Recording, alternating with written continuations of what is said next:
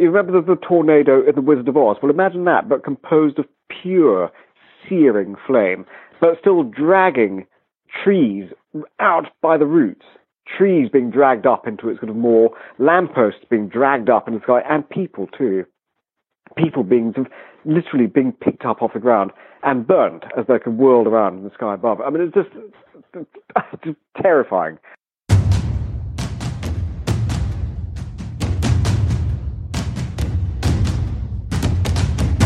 You're listening to War College, a weekly podcast that brings you the stories from behind the front lines.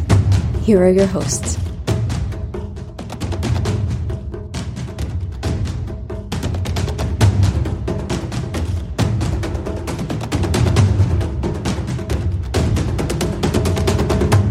Hello and welcome to War College. I am your host, Matthew Galt. In the closing days of World War II, the British Royal Air Force and the United States Army Air Force dropped more than 3,900 tons of high explosives and firebombs on the city of Dresden. It was not strictly only a military target, and the story of the bombing has captured the imagination of everyone who survived and those who studied the war afterwards. And it had long-ranging consequences that we're still talking about today. One of the people who has studied this is Sinclair Mackay. Mackay is a literary critic for The Telegraph and The Spectator in the UK, and his latest book is The Fire and Darkness, The Bombing of Dresden, 1945. Sir, thank you so much for joining us. No, thank you very much for asking me. All right, so we like to get some basic stuff out of the way at the top of the show usually. So can you give me the broad outline of the firebombing of Dresden? And in my mind, I always call it the firebombing, although it's not always called that. But it's an interesting point, actually. Yes, it has haunted the imagination since February the 13th, 1945, which was the night upon which 796 Lancaster bombers from the RAF flew over the city of Dresden and dropped not only high explosive bombs on the city, but also thousands upon thousands of incendiaries too. Because for the Air Chief Marshal, Sir Arthur Harris, it wasn't enough simply to blow buildings up. He wanted an entire city in flames. They had done this before in Lubeck, they had done it in Hamburg throughout the course of the war. Now Dresden, because the atmospheric conditions were perfect that night, became this kind of terrifying crucible in which flame started joining with flame. So the reason we refer to it as a firebombing is because Dresden is remembered for the firestorm that rose over the city throughout the course of that night. And then the American Air Force came in the following day to go for their specific targets, the railway marshalling yards, various factories, and they were, in essence, bombing a city which was already a wilderness of molten ash and flesh. Why was Dresden a target? Well, it's interesting to point out where Dresden is geographically, to put it in kind of context. Dresden is in the very, very far east of Germany. It's quite close to the Polish border. It's quite close to the Czech border. And it's only about 100 miles or so away from Prague. So in a sense, the city's always had that kind of, not a specifically Germanic feel, but a kind of Middle European feel. There's always been something slightly kind of fairy tale about it from that point of view. It's a city that's deep in the valley of the River Elbe. It's surrounded by these kind of rich, haunted Saxon forests and these beautiful kind of rocky plains. And since the 18th century onwards, it has been part of almost as a grand tour for both Europeans and Americans alike, actually. From the 19th century onwards, Washington Irving went to live there for a long time. The author of The Legend of Sleepy Hollow, he adored Dresden. And so what you have is a city that is known for its amazing Baroque architecture, its fantastic art, its extraordinary kind of music, from Wagner to kind of Strauss. And in 1945, when the city was targeted, there was an instant moral recall because a lot of people thought this can have no possible military significance at all. This is a beautiful city that's simply being bombed for the sake of it. It's almost as if it's some form of atavistic vengeance that's being poured out of the sky. That wasn't quite the case, however. The Red Army on February the 13th, 1945, was about 60 miles or so away from Dresden, and Dresden itself was an incredibly busy transport hub for the German military at that stage in the war. So important, in fact, that at the Yalta Conference, a few days beforehand, when Roosevelt, Stalin, and Churchill were meeting, Stalin requested specifically that Dresden be added to their target list. Because, as I say, because of these intense German troop movements, sending equipment all the way to the Eastern Front and hampering the Red Army, but also because Dresden's factories, of which there were a great many, were all totally engaged in war work, everything from ammunition to ordnance to optical instrumentation, and factories incidentally staffed by slave labor. So there is a kind of duality in the story of Dresden. It wasn't just this extraordinary fairy tale city. It also had intense use to the Nazis, who, at that stage of the war, remember, because with hindsight, we can say, yes, this was the closing stage of the war, but no one knew that the war was going to end in May 1945 at that stage. Even though it was clear the Nazi regime was pretty much over, they were still fighting with extraordinary viciousness and vigor, and there was genuine fear, actually, among the American command and British command, too, that there would be thousands upon thousands more casualties before the war would end. So partly, Dresden was also a target because it was simply a desperate, almost irrational move, I think, simply to make the Nazis stop. There was this sense, again, with hindsight, looking back, in those final months of the war, that the Allies are trying to use overwhelming force just to finish things off, right? Because no one had ever quite seen a war like this. No one really knew what it was going to take to make an enemy stand down. Yeah. And this is a global conflict which has claimed so many countless millions of lives up to that point in 1945. And you can imagine just the exhaustion of total war. And on top of that, the older figures in the command who had seen that previous terrifying conflict, the First World War, who had lived through that, this to them must have just seemed a world of blood and horror.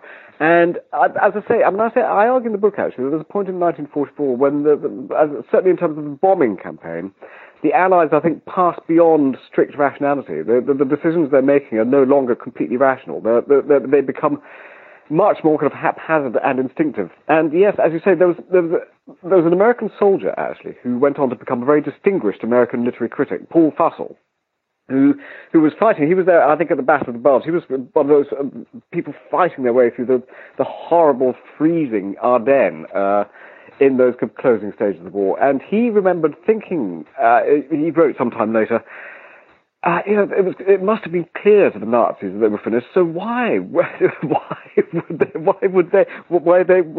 not acknowledging it? Why were they not surrendering? Why was there no sign of surrender?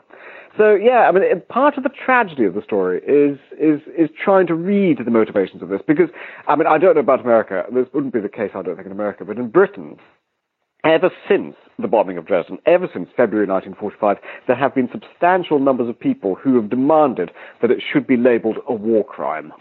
No, talk about that, because I do think it's interesting to kind of put that in the European context for people in America who may not quite understand how important this was. But this bombing has since it occurred become a football and a political game a little bit, right? Yes, and continues to be so to this day, actually, in a terrible sense. It's understandable, because ever since it happened, actually, Dresden, rather like Hiroshima and Nagasaki, has become a totem, a symbol of the horrors of total war. This is what happens with the shadow of total war. Civilians just wiped out mostly. So in the case of Dresden, the numbers are kind of almost unfathomable. 25,000 people incinerated or baked or mummified or simply crushed to death in the space of one night. 25,000 people. It's a figure kind of almost beyond comprehension, really. And so almost as soon as it happened, in Britain and in America too, there was a tremendous moral recoil. The American authorities were the first to kind of recoil, because it was an American reporter who was the first to say that this was terror bombing. He didn't actually use the phrase in a pejorative sense, curiously enough. He said that finally, the Allies are using the technique of terror bombing in order to smash the enemy into submission. And the American authorities saw that and absolutely recoiled, because the Americans had been most insistent that what they did was precision bombing. The American Air Force always flew by day, incredibly, horribly kind of hazardous, as you can imagine, and they picked out very specific targets. In the case of Dresden, railway marshalling yards. and factories. The British always bombed by night, which meant that accuracy was all but impossible, even with Marcus Larus. So there you have the start of the moral debate. The reason it's echoed throughout the years is because of the immediate aftermath. Goebbels looked at the horrific destruction in Dresden and decided that still wasn't quite enough. So he decided that the figure of fatalities was 250,000, 250,000.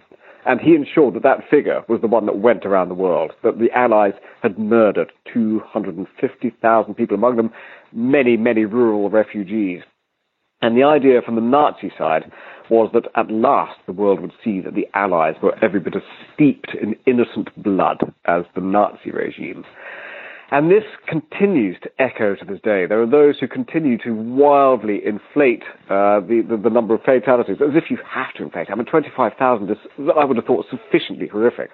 But there are those in the far east, on the far right in Germany today, and elsewhere in Europe too, actually, where this is still a huge political football, because there are now those who are saying, this was for German civilians, their Holocaust. That kind of language is being used, and it is genuinely chilling once you start to look at the people who are going down that road and seeking to hijack history in that way. So yes, to the people of Dresden, the history is incredibly sensitive. Memory itself is a battlefield, and the way that it's commemorated every year is done with immense dignity, and actually with some beauty too.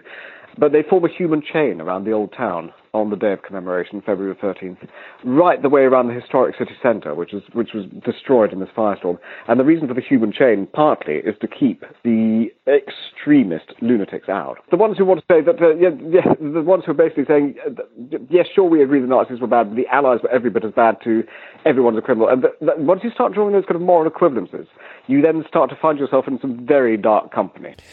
Well, there is this, you lighted on a couple different things I think is very interesting about strategic bombing in World War II in particular. They were still kind of figuring it out and figuring out what it was for and trying to justify its use, right, at the time. So the distinctions between the British method of bombing and the American method of bombing I think is very interesting. Another thing that you touched on that I kind of want to highlight for the audience is there was this sense in some portions of the Allied leadership, especially in the closing days of the war, that to defeat Germany was not only about defeating them militarily, right, but there were portions of German culture that had to be eliminated to stop them from being warlike.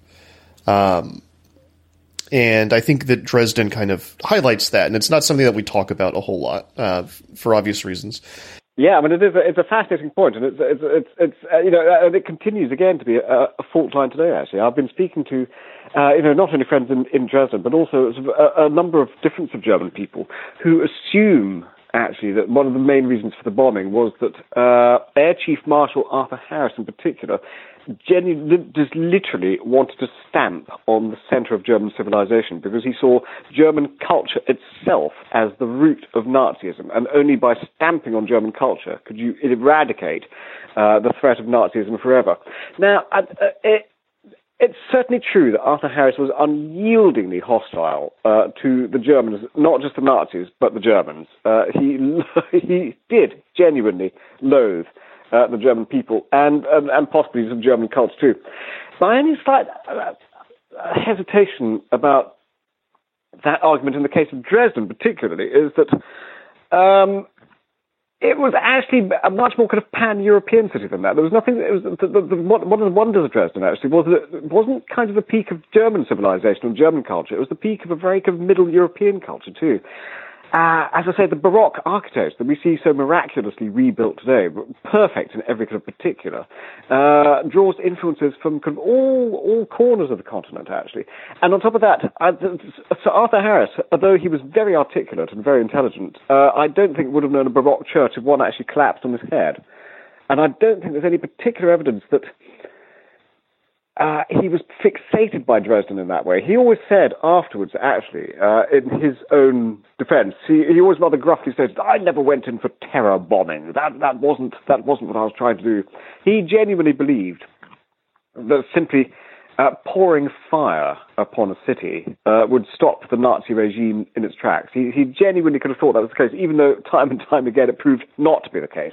Hamburg, most famously, in 1943, when, again, a firestorm that rose a mile into the sky, and some 43,000 people killed, many of whom were simply liquefied or drawn up into the air into this terrifying fire tornado, in the same freak of physics that you see in Dresden, actually, as well, where the very elements are kind of bent, and the air is turned inside out, and lungs are scorched. I mean, it's terror beyond kind of imagination.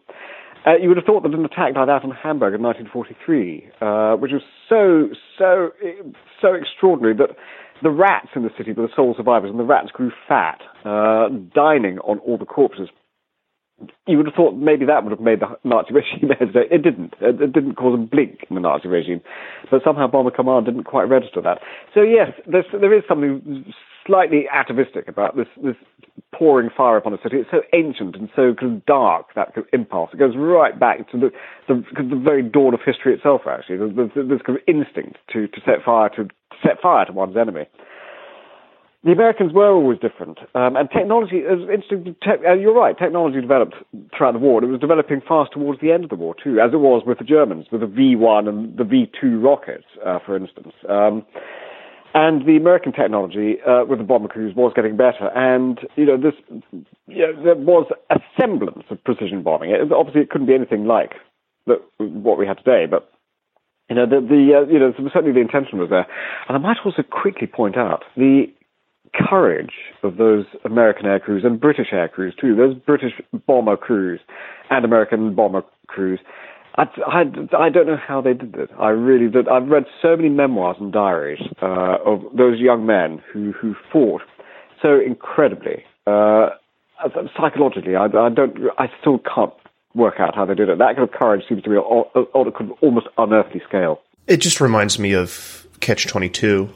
I think the fiction I've read about these kinds of things helps me process what was going on in the headspace of those men. And Catch-22 really highlights the bomber's life and struggles for me. And speaking of, how's this for a transition?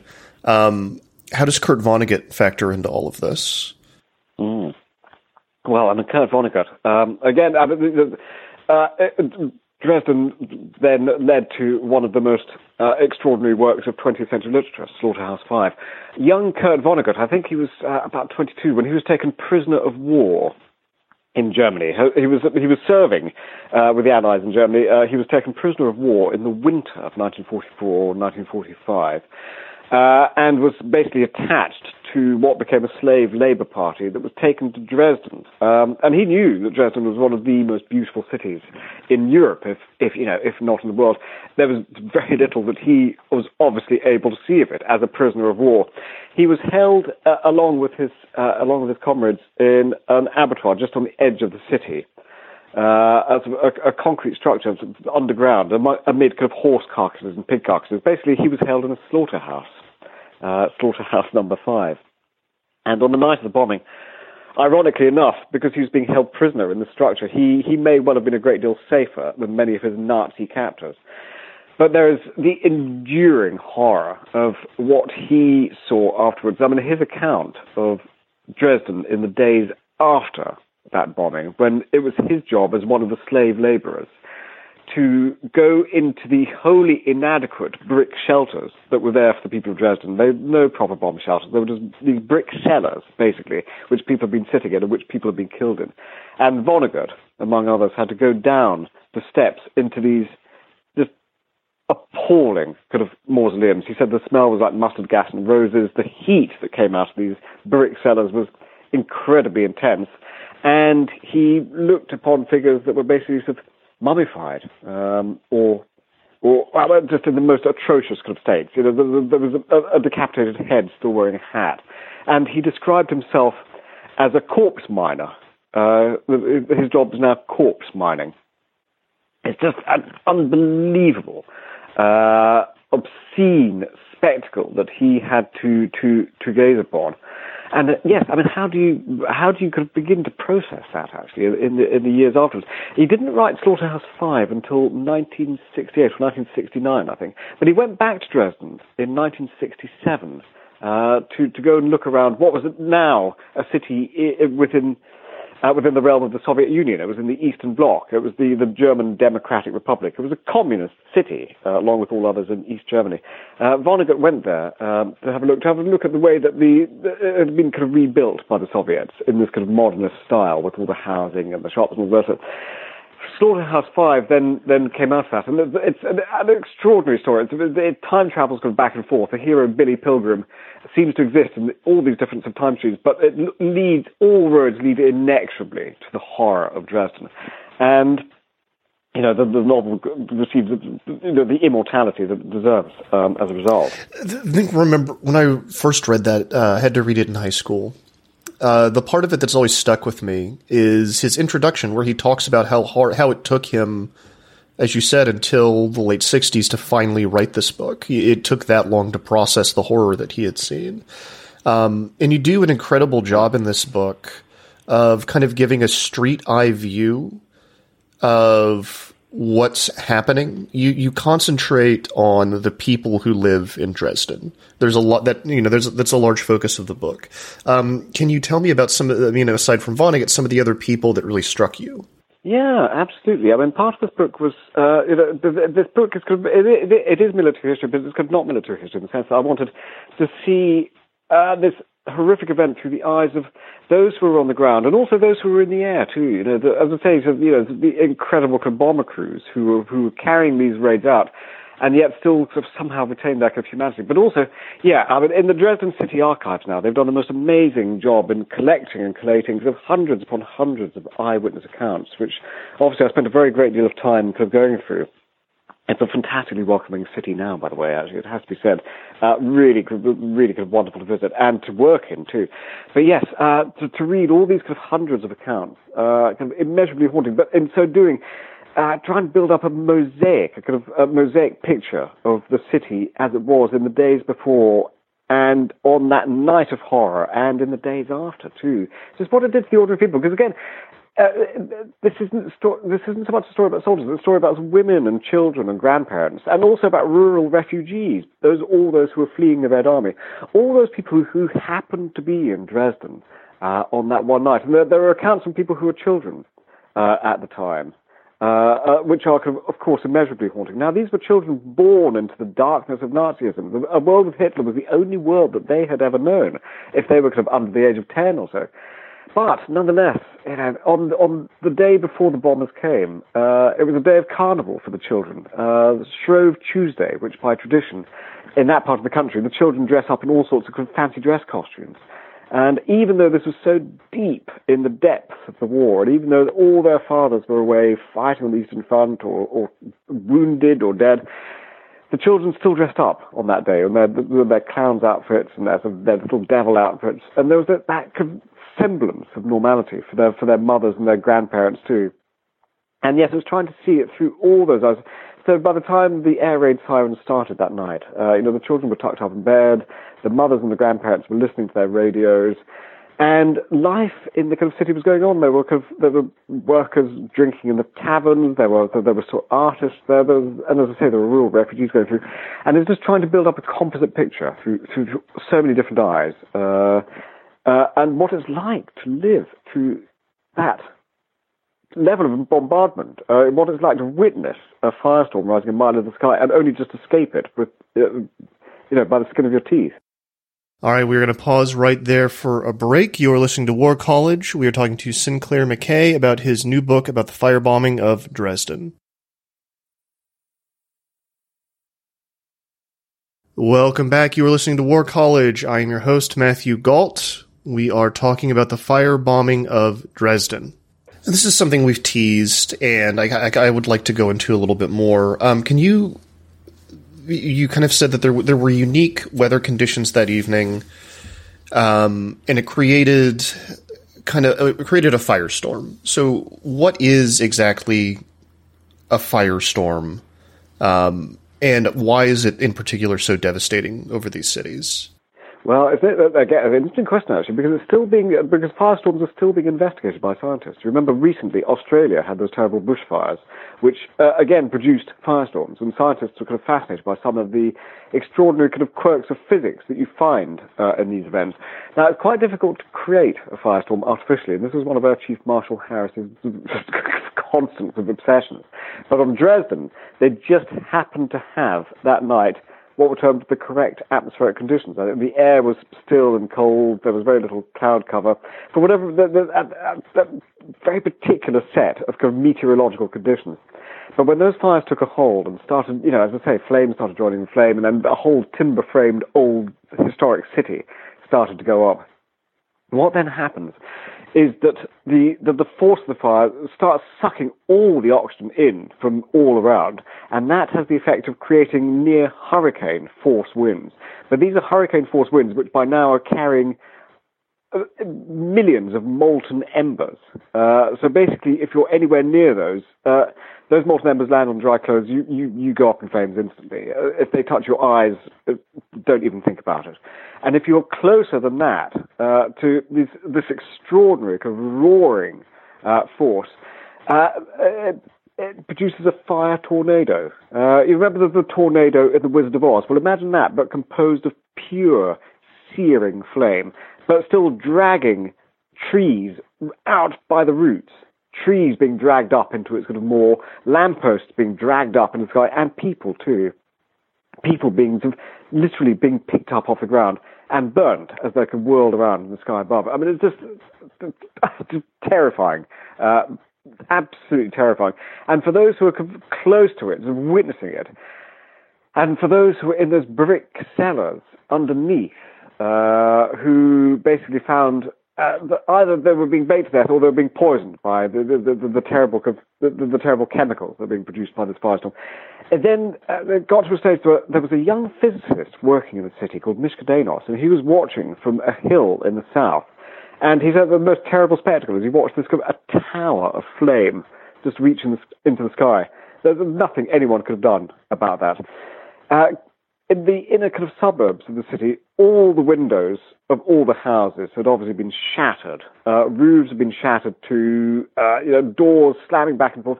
And the houses were starting to go in flames. Even those that weren't close to flames found that their curtains were going up, their sofas were going up.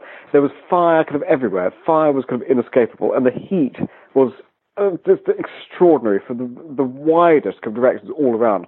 So, and as I said, there were eyewitness accounts too of the people walking on the streets who just appeared to spontaneously combust out of nowhere. And in fact, they hadn't. It was kind of molten embers. But that, which also had the power to melt the tar in the streets. The tar was melted so that people could have lost their shoes and then found they couldn't walk in the boiling tar, obviously. And then they collapsed, and then they could have died where they were, just being burnt to death. As I say, these are stories that are too terrible to dwell upon, actually. But at the same time, when you're writing about a particular moment of horror in history, you have to look at it kind of fairly full on. No, I agree. You can't look away. I think that's one of the wonderful things that your book does. And you also you such a nice complete history of the event, and there's so much context on both before and after. And can you talk a little bit about what happens in the immediate aftermath of the bombing, and then what happens to the city over the next few years? Yes, absolutely. One of the most extraordinary things I found about the story, actually, is that the instinct towards civic orderliness and rebuilding seemed to be completely innate.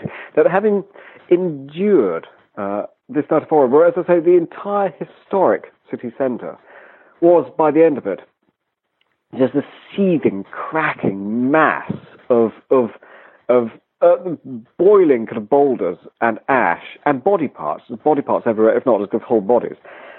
And yet, those who lived in the areas around the old city that had been reasonably untouched, apart from, as I say, the windows being smashed in and doors being smashed in, found that they could have resisted. They had to find out what had happened to loved ones, to families, to friends.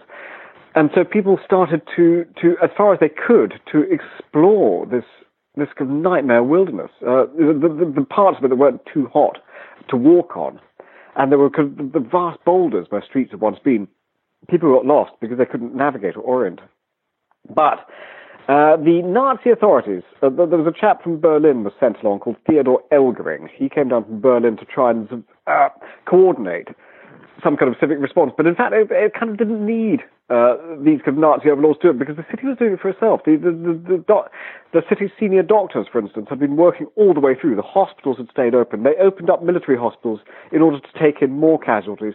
On the medical side of it, they were extraordinarily organised.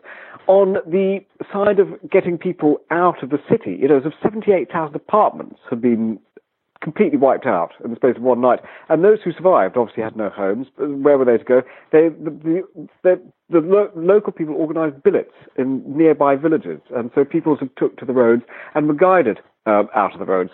Food was brought in. Tea was brought in. People were kind of extraordinarily looked after. There were volunteer medics coming from around the nearby parts. There were volunteer firefighters who came in to try and do something about the seething rubble that remained. Within a few days, they had the railways back up and running, which I just find extraordinary. It also makes a mockery of any idea that bombing railways is somehow an effective strategy. It just never is. There was a postal system within 2 days. And so, as I say, and also just small outbreaks of kindness and generosity. One of the most famous citizens, and we haven't touched on this at all actually, but out of a population of 6,000 Jewish people in Dresden before the Nazis came to power, by February the 13th, 1945, there were 198 Jewish people left in Dresden. And among those 198 people, they knew what had happened to all the friends and family who'd been deported to the death camps. There was no secret about it. But one of the most famous of Dresden's Jewish citizens was Professor Victor Klemperer, who kept the most amazing diary of his kind of war years, absolutely forbidden. The Jews were not allowed to keep diaries, but he kept it hidden. And his account was somebody, he and his wife managed to get through the inferno, having seen inimitable horrors. His wife tried to light a cigarette on what she thought was a bit of burning rubble. It actually turned out to be a corpse. But as that morning dawned, before the American raid came over, somebody came up to Professor Klemperer and pointed at the yellow star on his coat and said, "Now, take that yellow star off now. No one will know. This is your chance. No one will know. Save yourself." And Klemperer thought, "Oh, right, okay." And he did. And partly it was this kind of saving. There was, but there was, as I said, there were so many small points of generosity elsewhere throughout the kind of story of Dresden, just people kind of behaving like kind of human beings. That it was immeasurably kind of moving. Then 3 months later, the Soviets move into the city. It's May 1945. The Red Army come in, and they are very, very quick to establish total control. They put up street signs in Russian. They take over the schools. The Russian is instantly taught as a second language. They take over every single aspect of political life, every single civic structure. They take over the shops. They take over the factories. They steal all the equipment from the factories, spirit it back to Moscow. And then by the end of the 1940s, it becomes part of the German Democratic Republic, part of East Germany, and Dresden slides basically from one form of totalitarianism to another and doesn't shake that off until 1989. But in the course of that, it has to be said, and if you go to Dresden now, actually, interestingly, while for instance, the Soviets put great emphasis on rebuilding housing. Naturally, there wasn't a huge amount of money because they turned down martial aid money in the late 1940s. They wouldn't take it from the American gangsters who had bombed Dresden. That's how they could put it. But they set to work on rebuilding housing. And actually, if you go to Dresden now, you see a lot of those Soviet-era housing projects, and they're actually quite well built. They're better than a lot of the equivalents in Britain. And they rebuilt the main shopping street in the 1960s. They put in a 1960s Palace of Culture.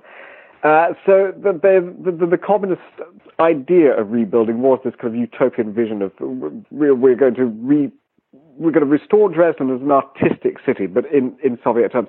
But now, if you go back to Dresden, what you see is a city that's been rebuilt, recapturing its old soul. This Zwinger Palace, this Baroque fantasia, has been perfectly restored, full of old masters and amazing paintings. The Frauenkirche, the Church of Our Lady, this amazing Baroque church with a fantastic dome that had been built in the 18th century, which collapsed in the days after the bombing, but which now have been rebuilt in every perfect detail, including the exact colours on the interior of the dome when you go inside. It's a Lutheran church, and you would think when you go outside, it's, but this is a reconstruction. This is a fake, because I know that the original was destroyed in 1945.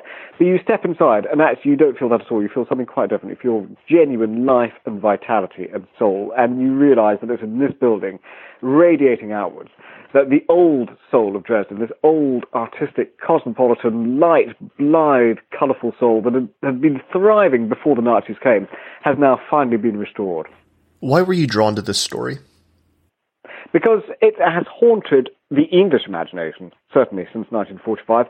It's certainly true. If you bring up Dresden anywhere now, if you bring it up in the pub even, over drinks with friends, there's instant anger. And there are a lot of people who will say, Arthur Harris should have been tried as a war criminal, he should have been hanged for what he did. It touches some kind of nerve, simply because, I think, not just because it was an exquisitely ornamental, beautiful city, but just the horror of 25,000 people being burnt to death in the space of a single night is a kind of lasting moral stain on what had otherwise been, the great British narrative of the war.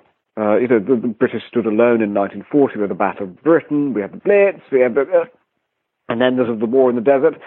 The particular British narrative of the war, with all the war films that came in the 1950s celebrating all of this, no one would ever make a war film about Dresden. It's one of those things. There was a statue to Arthur Harris put up in 1992 in central London, and just the very idea of putting a statue up to him caused huge protests, an enormous amount of anger. But, at the same time, what drew me to the story was, even though it's become a byword for all this total horror, it's just wanting to find out about why the city was regarded as this amazing cultural jewel, and it's been fantastic to be able to research all the brilliance in terms of art and music and literature the city has produced over the centuries. It's a real pleasure to discover all of that, but also to discover the people who lived in the city, and also, on top of that, as I say, to read the accounts of those young men who knew that it was a beautiful city, but were simply fighting this war in the way that they thought it would stop the war as quickly as possible. And the nature of their missions, flying deep into enemy darkness night after night, knowing that there was every chance they wouldn't come back, because they'd seen so many of their friends being blasted out of the skies. It's just an immeasurably kind of haunting moment in history on all sides, I think. And on this, the 75th anniversary, it's just now passing from living memory. And that, I think, because I know there's something random about anniversaries. They're always daft, but actually 75th isn't daft. It's because when something passes from living memory, you have to kind of acknowledge that it's important to keep the history of it alive as much of it as you can, and to do tribute to the people of Dresden, who themselves are the guardians of that history, and making sure, as I say, that it's not hijacked by those who seek to use it for their own sinister political purposes. I think that's a great place to end. Sinclair McKay, the book is The Fire and the Darkness, The Bombing of Dresden, 1945. Thank you so much for joining us on War College. Thank you very much.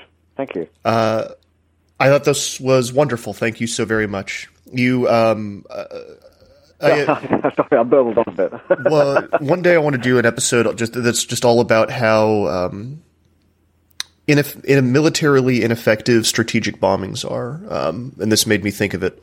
Like Dresden highlights all of the reasons why.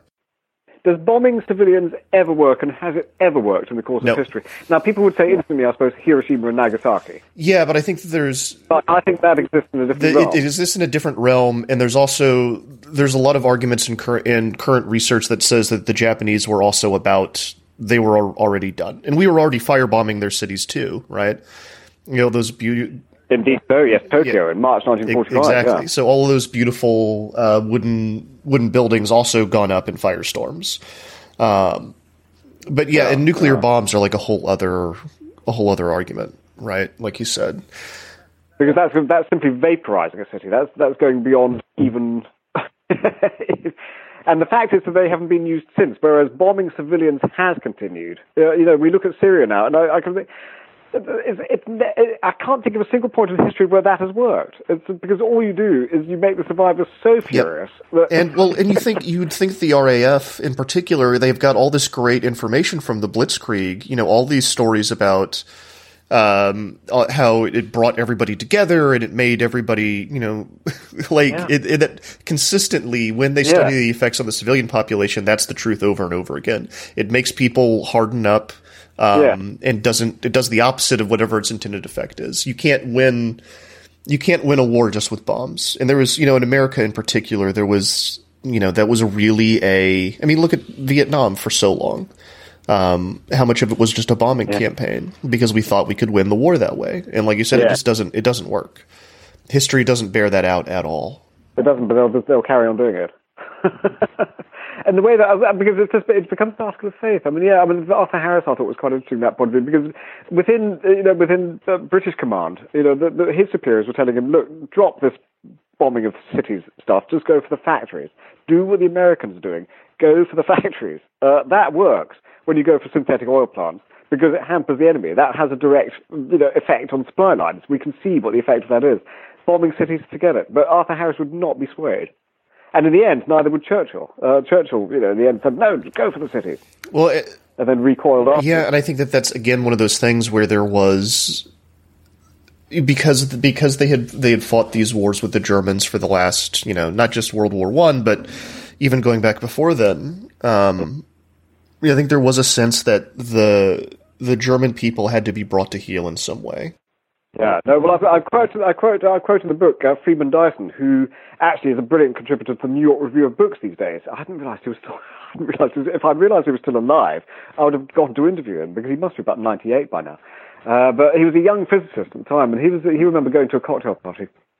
And he'd been in bomber command, and he was talking to some woman after the war, and they were talking about the ethics of bombing. And she said, well, it was perfectly right that we bombed the babies. And he said, what? He said, yes, of course we had to bomb the German babies, because otherwise they would have grown up to be Nazis, and we'd be doing the whole thing 21 years later. I said, oh, right, okay. And again, it's beyond, it's not rational. No, at that point, those kinds of wars, what they do to a culture we're still figuring it out, right? It's still, in the grand scheme of things, so new. Well, like the shadow of Vietnam over Exactly. America still. I mean, at what point is America going to stop examining Vietnam? Probably not for a very, very long time. See, what worries me now is that we've got literally a generation engaged in wars overseas in the Middle East now. More than half of it conducted in secret, and what are the ramifications of that going to be on our culture? But that's a whole other conversation. Well, thank you very much for your time. No, absolutely. This was a wonderful conversation. It is genuinely a wonderful book. This is a subject I'm interested in. Strategic bombing and its follies specifically, I think, is something we need to talk about more. And I think your book does a great job of doing that, while also being like a good piece of history that really focuses on, it's military history, like you said, but also really focuses on the people that are caught up in that military history. So it was good. It was unlike other things I'm reading right now. Right. No, well, good old Dresden City Archives. Anyway, well, thank you very much again. Thank you. Thank you so much for listening to War College. War College is me, Matthew Galt, and Kevin Nodell. It was created by myself and Jason Fields. If you like the show, you can follow us on Twitter at MJGAULT and at KJKNodell and at war_college. We will be back next week with more stories about conflict from behind the front lines. Stay safe until then. I like a bed that's really firm. I need something a little softer than that. Rest easy. With the Sleep Number 360 smart bed, you can both adjust your comfort with your Sleep Number setting. Can it really help me fall asleep faster? Yes, by gently warming your feet. Okay, but can it help keep us asleep? It senses your movements and automatically adjusts to keep you effortlessly comfortable. Sleep Number, proven quality sleep is life-changing sleep. It's our biggest sale of the year, where all beds are on sale. Save 50% on the Sleep Number 360 limited edition smart bed, only for a limited time. To learn more, go to sleepnumber.com.